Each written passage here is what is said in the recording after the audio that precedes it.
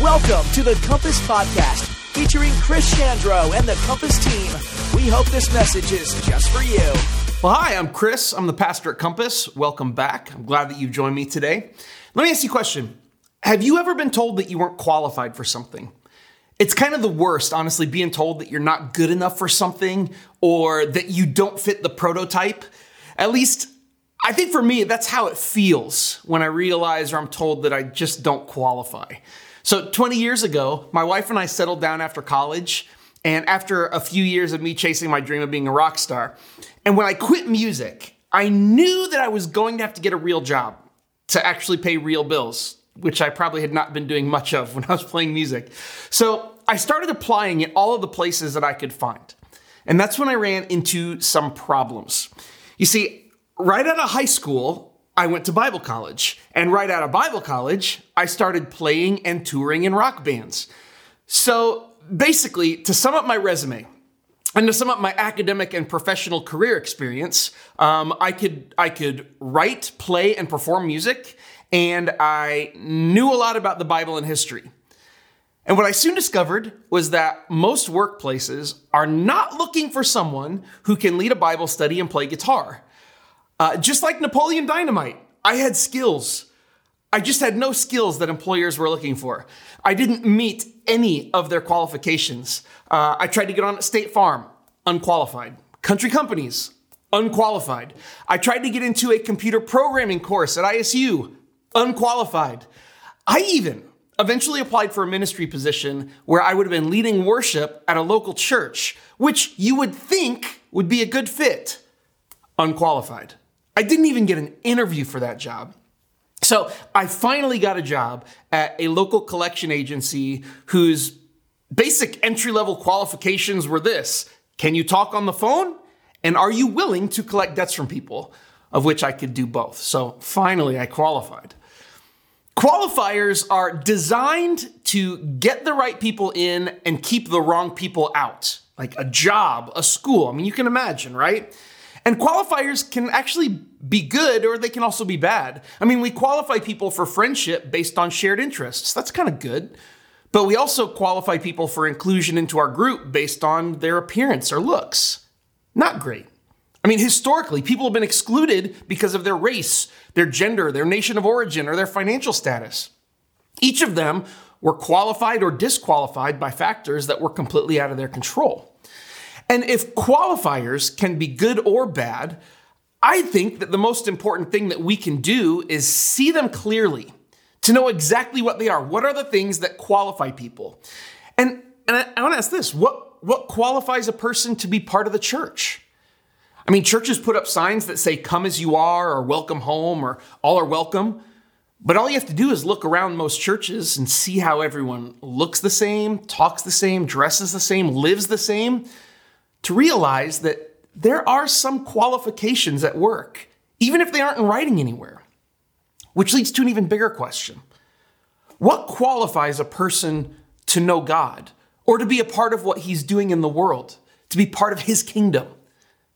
I mean, surely there has to be some sort of qualification to get the right people in and keep the wrong people out of something that's as important as God's domain.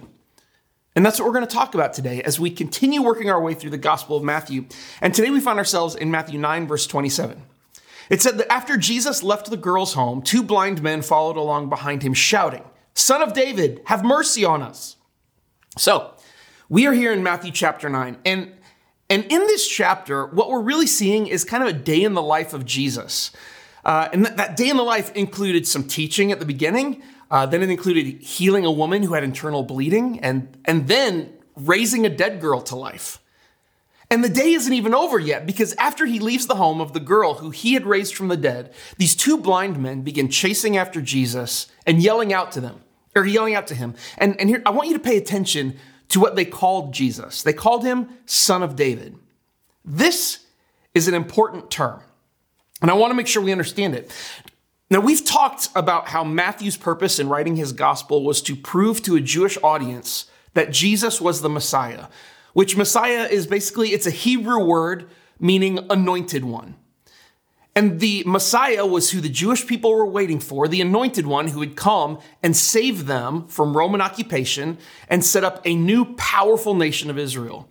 And this idea of a coming Messiah, of this powerful king who's anointed by God to set up a new kingdom, this idea came from writings that were found in the Jewish scriptures. And for example, we're going to look at one in Jeremiah 22, verse 5.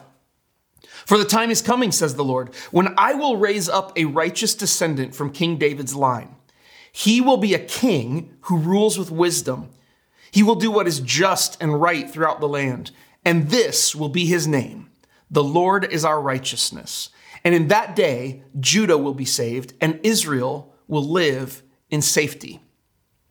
So this prophecy, this passage, it was written 600 years before Jesus was born. And it was written at a time when the people of Israel had just been conquered by Babylon and then sent into exile, taken away from their land and taken into Babylon. Their nation, their temple, everything had been destroyed. And now they were looking ahead to this Savior who would rescue them, who would take back their land and establish a new kingdom. Here's another example in Isaiah 16, verse 4. When oppression and destruction have ended and enemy raiders have disappeared, then God will establish one of David's descendants as king. He will rule with mercy and truth. He will always do what is just and be eager to do what is right. Here again, we see that God will establish one of David's descendants as king. Son of David, the name that the blind men were yelling to get Jesus' attention, was a term that was used for the Jewish Messiah, the anointed one. And we don't know if these men really believed that Jesus was the Messiah or if they were just using that term to flatter Jesus to get his attention. But we can assume that these blind guys were aware that Jesus could heal people and that he was close enough that maybe he could heal them. So they followed the crowds that are all around Jesus, somehow just yelling out and trying to get his attention. Story continues in 9:28. They went right into the house where he was staying, and Jesus asked them, "Do you believe I can make you see?" So I kind of love this, that these blind men followed Jesus, yelling to try and get his attention, all the way back to the house where he was staying, and then they went right into the house. Like they just went in. I mean, they probably thought that if anyone called them on it, they could just be like, "Oh, dude, I'm blind. I'm sorry, I didn't know." But when they get to Jesus, Jesus asks them a question. "Do you believe I can make you see?" Story continues. "Yes, Lord," they told him, "we do." And then he touched their eyes and he said, "Because of your faith, it will happen." Then their eyes were opened and they could see. And Jesus sternly warned them, "Don't tell anyone about this." But instead, they went out and spread his fame all over the region. So if you've been with us in this Miracles message series at all, this is a very familiar scene. A sick person brought to Jesus, and with a touch, Jesus healed the two blind men. And I want to point out another important thing that's happening here too. The blind men called Jesus Son of David. Remember, it's a term for the Jewish Messiah or anointed one who was going to come and he was going to establish a new kingdom under the power and anointing of God. But the fact that these guys were blind was also not something that first century Jews, who were themselves looking for the coming Messiah, their blindness wasn't something they would miss. So why was healing their blindness an important thing in this whole Messiah conversation? Well, check it out in Isaiah chapter 35. It says, "Be strong and do not fear, for God is coming to destroy your enemies. He is coming to save you. And when he comes, he will open the eyes of the blind and unplug the ears of the deaf. The lame will leap like deer, and those who cannot speak will sing for joy." When God returns with his anointed one to conquer the enemies of Israel, the mute will sing, the deaf will hear, the lame will leap, and the blind will see. As we've been working our way through the Gospel of Matthew, we've already seen a paralyzed man get up and walk. And now we've seen the blind healed. And in the same story, where Jesus is referred to by a name that is reserved for the Messiah, God's anointed one, the one who's going to usher in a new kingdom, it's so clear what Matthew is saying as he writes all these things down. Jesus is the Messiah. Jesus is God's anointed one. He is the one who has come to establish a new kingdom. Now, the problem is that the people had that kingdom wrong. They were expecting a political kingdom. They were expecting one in which the Messiah would militarily overthrow Rome, their enemy, and build a literal national government which he would rule over as king. But that's not the kingdom that Jesus came to establish. The kingdom of God Jesus came to establish is an eternal kingdom. And it's not one of overthrow and violence, but it's a kingdom of restoration and reconciliation. It's not a kingdom of killing and political power, but it's one of resurrection and love.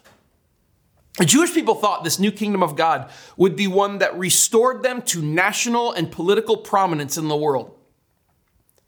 But God's kingdom isn't about resurrecting and restoring a nation to make it great again. It's about resurrecting and restoring all of creation and all of humanity. And Jesus has been showing us these small pictures of what that looks like throughout all of these stories of healing. Because when he healed people, Jesus wasn't showing us that his plan is for no one to ever be sick. I mean, last week we pointed out that everyone Jesus ever healed still died eventually. Rather, Jesus is showing us his big picture cosmic plan to ultimately heal all of creation, to restore it to the perfect balance that he intended before sin broke everything. And it's both a kingdom that is here right now and that will someday come into full fruition. And his followers, his people, the Big C church, are the place where broken creation and his new kingdom are coming together in the here and now. His kingdom is literally heaven on earth right now. The restoration process that began with Jesus and continues through us until one day it is fully realized. And it's super important that we understand what Jesus' kingdom is, because it brings us back around to our very first question. What qualifies us to be part of the kingdom of God? What qualifications do we need to have to be part of this new thing, this new order that God is putting together under Jesus? I mean, religious people have been wrestling with this question for years. And to look at many churches on the surface, it might be easy to assume that we're qualified by our behavior, by doing more good things and less bad things. Or that we're qualified by our religious orthodoxy, that we believe the right and wrong things about what's right and wrong. And at worst, you could assume that we are qualified for the kingdom because we fit the template of the American evangelical church. You know, a mom and a dad, 2.5 kids, 1 dog, work hard, vote Republican, shop at Old Navy, maintain a pristine social media image. But the truth is that none of that qualifies a person to be part of God's kingdom. Not behavior, not memorizing the Bible, not looking or sounding or living like the American religious dream. There is one thing that qualifies you to be part of what God is doing in this world. One thing that allows you entry into his kingdom. And we see it in something Jesus said to the blind men. And we can see it right here in Matthew 9:28 and 29. Because of your faith, it will happen. It's faith. Faith in Jesus is the one and only thing that qualifies anyone to be part of the kingdom of God, believing in him. And it is not this I believe Jesus existed, but a trust in him to show you how to live. Belief that his way is the best way to live as a human being. I think it's interesting that before he healed these guys, he asked the blind men, "Do you believe I can make you see?" Because he could have asked, before I heal you, I need to know, do you follow all the commandments? Do you believe all the Jewish scriptures? Do you pay your tithe? I mean, Jesus didn't even ask them to acknowledge or admit their sin. He just asked if they believed he could do something in their lives. Why? Because he was testing their qualifications. He was asking about their faith. And it doesn't take much searching to see the premium that Jesus put on faith. I mean, look at this. In Matthew 8:13, it says, because you believed, it has happened. He said this when he was healing the Roman centurion's servant. In Matthew 8:26, Jesus says, why are you afraid? You have so little faith. Jesus said this to his disciples when he calmed the storm at sea when they were all out in the boat. Matthew 9:2 says this, seeing their faith. This is when Jesus saw the faith of a paralyzed man and his friends before he healed the paralyzed man. Matthew 9:22, your faith has made you well. He said this to the woman who had internal bleeding. And in Mark 5:36, Jesus says, don't be afraid, just have faith. He said this to Jairus, the man whose daughter had died just before he raised her from the dead. Over and over and over again, Jesus points to faith. Faith in Jesus is the ticket into his kingdom. And I want to be super clear, okay? I am not saying that faith is the key to being healed, as if being sick and not being healed is somehow a proof that you don't have enough faith. I know that there's people who teach that, but that is just not what Jesus is doing. Jesus' healing miracles are not the goal, but they're signposts pointing to something bigger, a bigger cosmic healing of all of creation, a restoration of heaven and earth into a kingdom where all of the brokenness of this world is restored. And faith is the entry fee. Remember this, faith in Jesus qualifies anyone to be part of the kingdom of God. And before you listen to this and think that putting faith in Jesus is too hard or too complicated or doesn't make sense, realize this. We put faith in things all the time. You put faith in your brakes to work every time you drive. You put faith in the people who prepare your food, that they're doing it in a way that's not going to make you sick. We put enough faith in a bunch of strangers at a school to drop our kids off there every day for 9 months out of the year. Get this, nearly half of all marriages end in divorce, which means, just statistically, with 1-to-1 odds, your marriage will end. But then, even if you've been married at all, you have put faith in your partner that there's a 50% chance that you're going to make it. You put your faith in them that you will make it. Hebrews 11:1-3 says this, that faith is confidence in what we hope for and assurance about what we do not see. We use faith every day. It's one of the most human things we do. And to be part of his kingdom on earth as it is in heaven, Jesus is simply asking us to put our faith in him, to have the confidence that the life we hope for can be found in him, to have the assurance that even though we can't see him or his kingdom, that they are at work healing our lives and our world. This is the mystery that we see in the miracles of Jesus, okay? We see this tension. Jesus has the power to heal, but those who receive it are those with faith. Jesus was beginning his work of rescuing and saving the world from everything that was polluting and destroying it. And those who benefit from his saving work are those who believe, who have faith. Faith is the space in which God and people come together. And he's inviting you to step into that space today. And you are qualified simply by saying the same thing the blind men said when Jesus asked if they believed that he could heal them. And they said this, yes, Lord, we do. So today, will you accept Jesus' invitation into his kingdom, into what God is doing, into his cosmic healing and restoring plan to restore all of creation?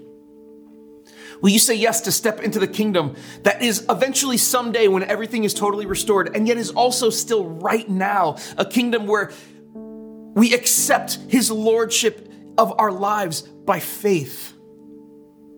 And whether it's a lot of faith or a little faith, the measure isn't relevant. The saying yes is.